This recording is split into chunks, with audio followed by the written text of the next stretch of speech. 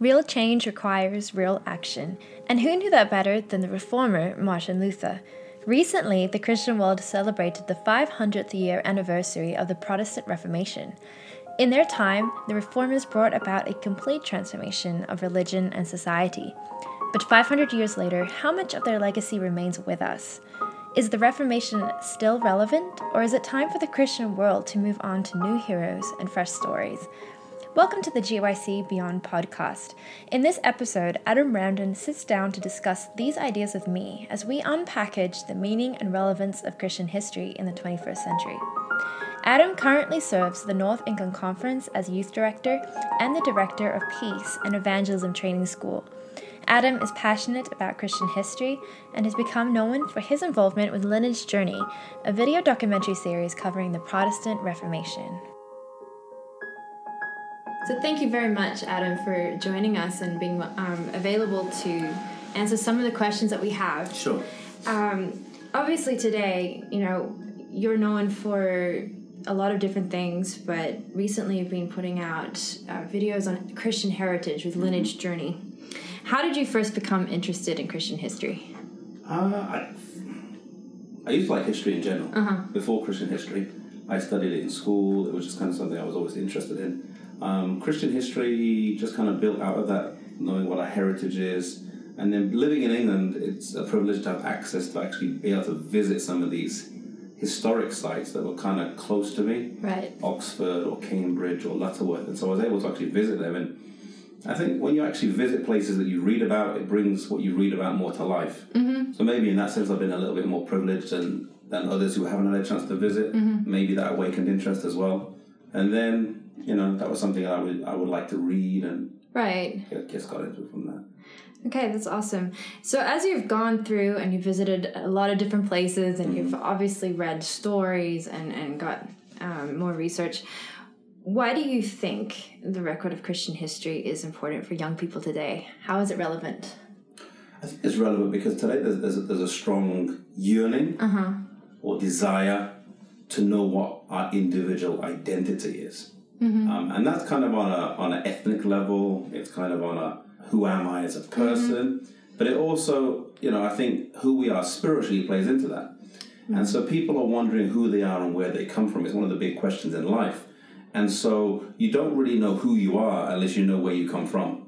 Right. And so that's a good point. I think spiritually that just plays out. Well, who are you? Whatever religion you are, where does that religion come from? What are its origins? What are its roots? And is it something you can trust? Mm-hmm. And so Christianity, who we are today, there's a heritage that we have inherited. Mm-hmm. And what is that?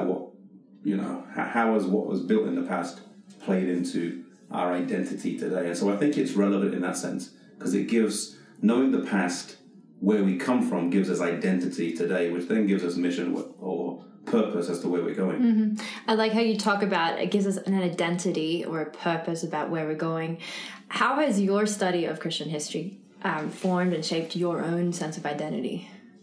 Good question. I think, just knowing the various characters and how what we believe today is kind of, you want to say a fusion, but it's kind of, there's different people that rediscovered certain truths that kind of form a basis of what I would believe today. And so that it's interesting to know, well, it didn't just kind of drop on one individual, but God was working through different people over time that may or may not have known each other. And so you can kind of see a divine hand behind that as God was kind of working through his people and through a movement. And I think that kind of gives a greater sense of appreciation that who we are today is not just formed in a vacuum. There's a heritage to it. Okay, I like how also you say we're not formed in a vacuum. I think often today we feel disconnected from our history and our past. Yeah.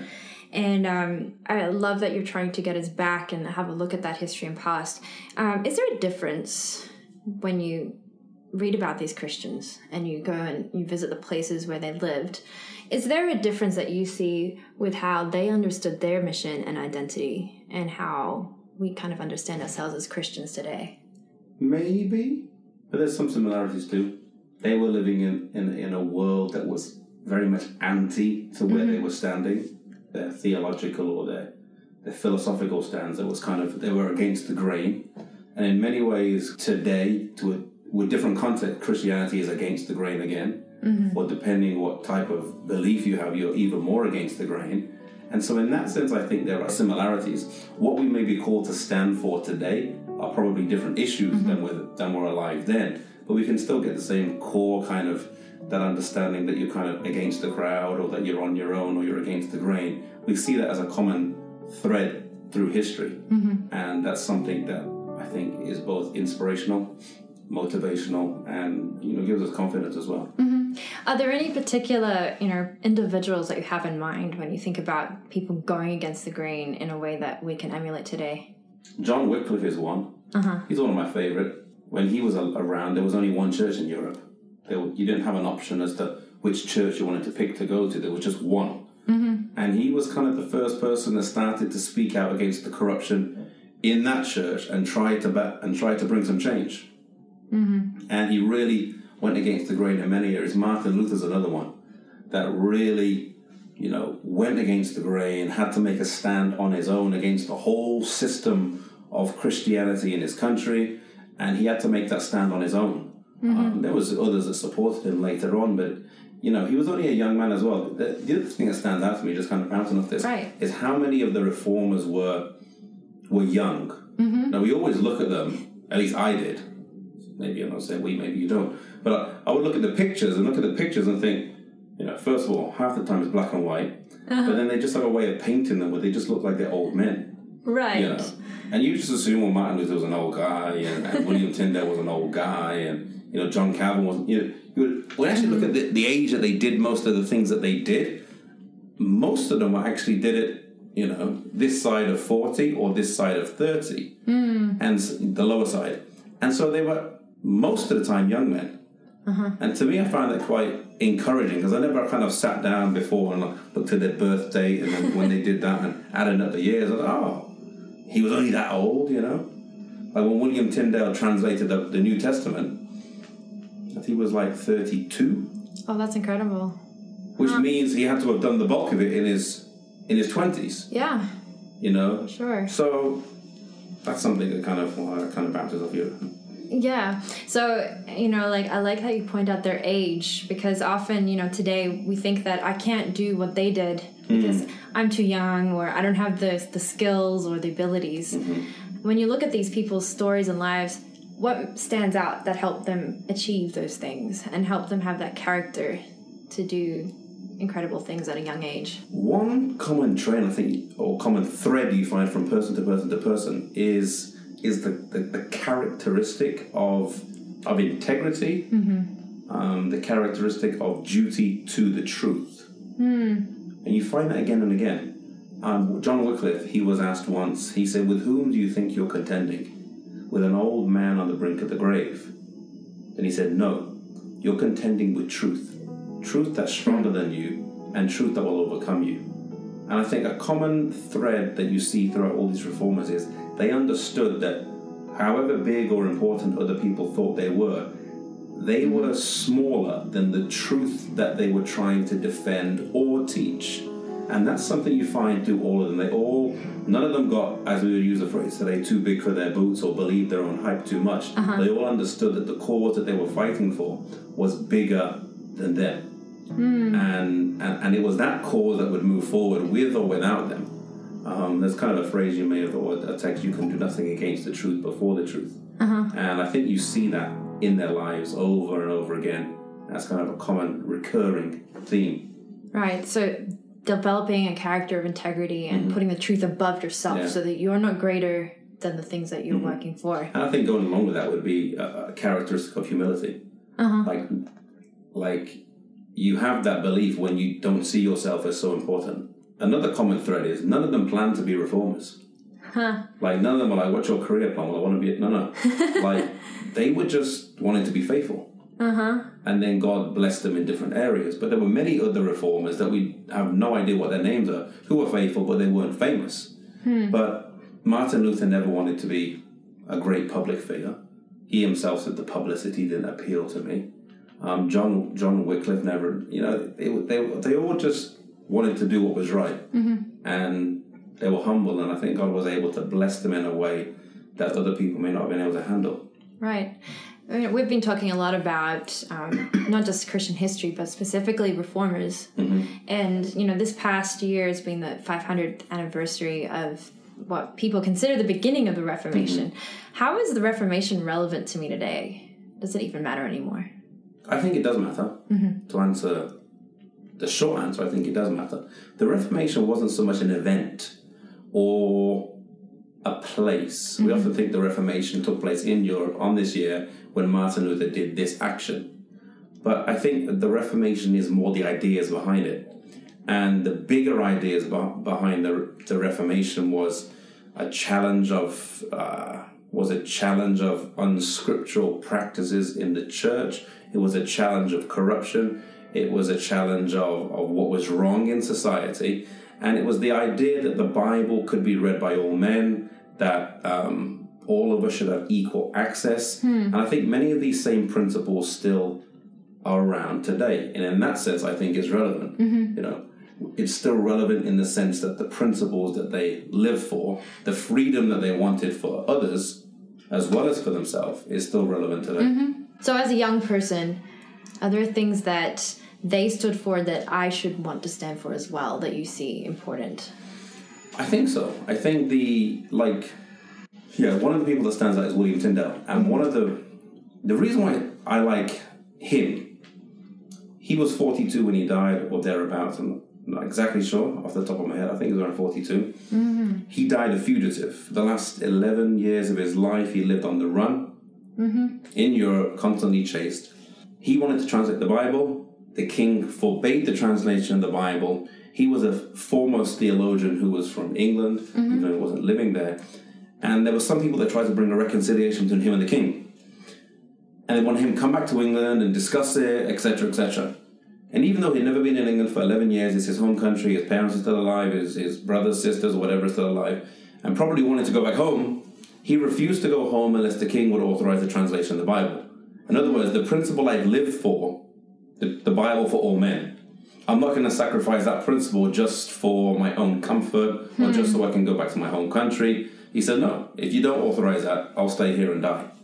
And so it's fascinating, things, they took stands on a principle that was behind that was behind it. And to me, that's relevant for us as a young person today, that the cause he was fighting for was bigger than him. And he stuck to that all the way to the end. I think today we live in an age where there's people that want to try and do change in society, or they want to change things in their church or their life, but are they fully committed to it? Yeah. We have, you probably heard the phrase slacktivism today, where people just make hashtags and post things online, but does it really make real change? I mean, some of them do, but a lot of them are just reposts and likes and retweets. And I think to have real change in our lives or real change in our churches or societies, it takes real physical face-to-face action.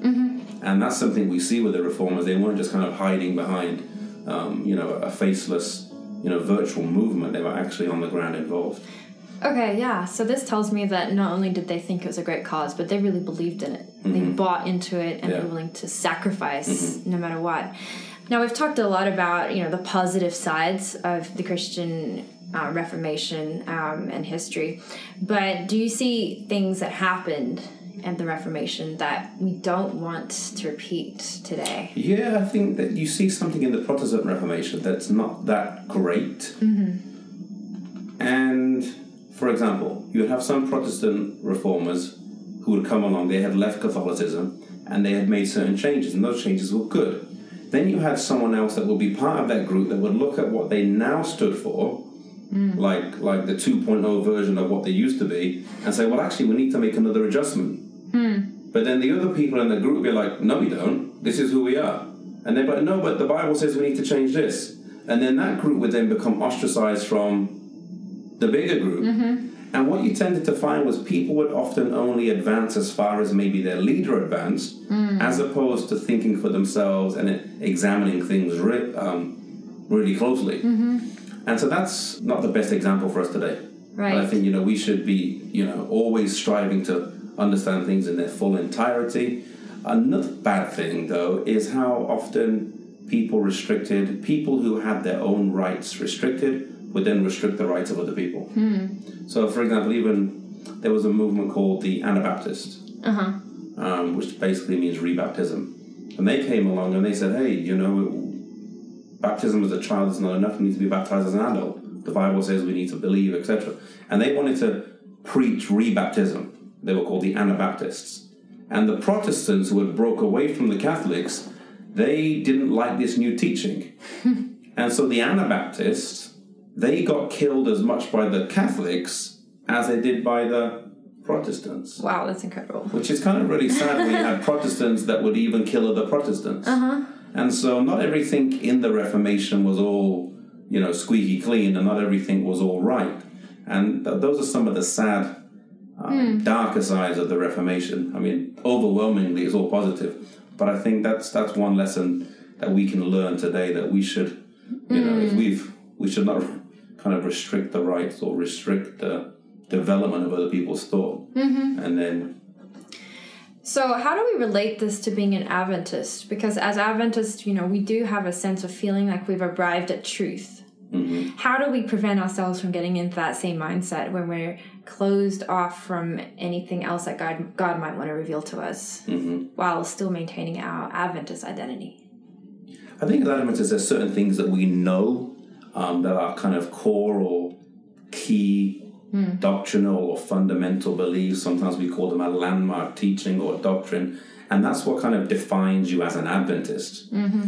Now, as a church, we have built on those over time. What we have today is not exactly what we had in 1863. Correct. In 1863, we didn't even have a solidified teaching on diet, which came slightly after that. In 1863, we didn't have the doctrine of tithe. That came in 1879. In 1863, we didn't have a settled understanding or doctrine of the Trinity. That didn't come until the 1930s or 40s, which is about 70 years later. And so, as a church, we have added things over time. I mean, even in my lifetime, we went from having 27 fundamentals to 28 fundamentals in the last 10 years or so. And so I think as a church, historically, we've shown that we are open over the last 150 years to doctrinal development and finding out what are some of the key beliefs that we stand for. And so I think we historically have shown an openness to that, and I think we should continue to do that. It's not like, well, now we've got everything. Well, as we continue to study and as we continue to live in society, maybe there's more truths that may have been more important than we saw before. Maybe we haven't settled on them. But at the same time, we don't want to be arrogant and think that, what we have now, we've arrived. We should always be on a journey. And that could be a journey on our key beliefs, but more importantly, it's a journey that's a personal journey as well, where, we're always examining how we apply the truth to our lives personally and how we match up to that, or how we, are we living up to what we know is a bigger question, I think. I really appreciate how you stated that. Just having a healthy respect for where God's led us and being open to something that might progress in that same way without throwing out everything that God's already brought to light. Just looking at all the conversation that we've had about people and their interactions with truth in the Bible, which of these historical issues do you think are still alive? I guess, we've talked about principles, but are there any particular, theological issues or crises that have come up like over and over again in history and are still living? I think marriage really is one. If you think of the Reformation, the teaching of marriage was under threat from the Catholic Church. They believed it was more holy or spiritual not to be married and have sex than it was than to. And so you had the clergy who were celibate, a higher form of spirituality, and then you had the laity who were just kind of, couldn't control their loins. But that teaching itself caused great, terrible practices to happen in the church, because it's stifling the natural desires of man. And that's something that you find in the Reformation. The Reformers came along, and in many ways it was like a sexual revolution. Because Martin Luther got married to an escaped nun. John Calvin got married, and they actively taught, no, go and get married, and enjoy marriage. And the Puritans who came after them and other people, that they actively promoted the institution of marriage. I think marriage today is another institution that's under threat. Not necessarily maybe from the religious side of society. You could say it's more of a threat from the secular liberal side of society, where people are questioning, gender issues and all those types of things today. And I think that's still a relevant issue for us to grapple with as a church. Or as Christians, we may be getting the pressure or attacks from different sides, but it's still something that is a threat. That's a great thought. I would never have connected those two ideas together. As a young person who may not have much background in Christian history, how do I get my feet wet and find resources that are not too scholarly or heavy? What's a great place that I can go to get honest feedback on Christian history and apply it to my own life? The book Great Controversy is great. Yeah. It's got a broad sweep of history. It's not, if you like, all the finer details, it's not so much there. It gives a broad sweep and the spiritual lessons of history. I think the book Great Controversy is a great place to start, by Ellen White. It's not too long. It's like the first half is really the Protestant Reformation and early church history, and that's a great place to start. Well, thank you so much for your time. I really appreciate that you could make it out and share with us some of these principles from history and how young people can take away from that and also learn from people hundreds of years